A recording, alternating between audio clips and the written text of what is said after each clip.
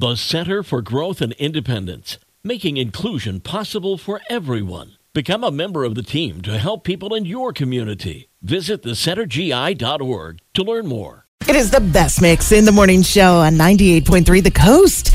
It's Ginger Martin, and here is your coffee talk this morning on National Cheeseburger Day. And as the story goes, the cheeseburger was invented by accident, as most things are, at the Right Spot restaurant in Pasadena, California. The year was 1924. And one of the chefs there happened to burn the side of one of his burgers. Since he was running out of meat, he decided to cover up the burnt side with a slice of cheese. And that's how it all came about. Here are some deals that you can get on National Cheeseburger Day today.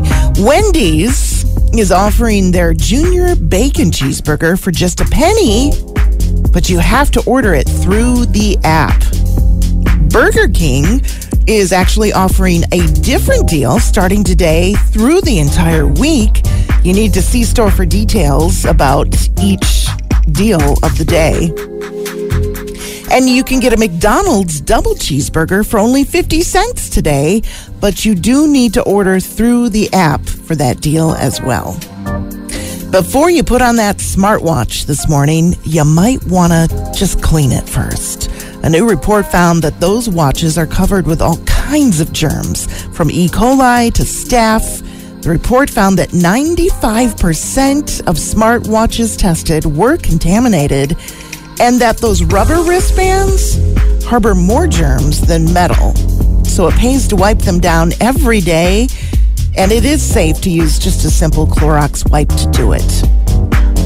A California-based cosmetic surgeon is going on the record saying that wearing high heels is hurting more than just your feet. Dr. Riza Tagari explains on his TikTok page that if you are a daily wearer of heels, you can look forward to all kinds of physical ailments, including bunions, hammer toes, the risk of ankle injury and sprains.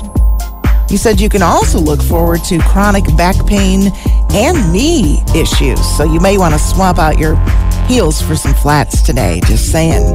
It is your coffee talk this morning from 98.3 The Coast.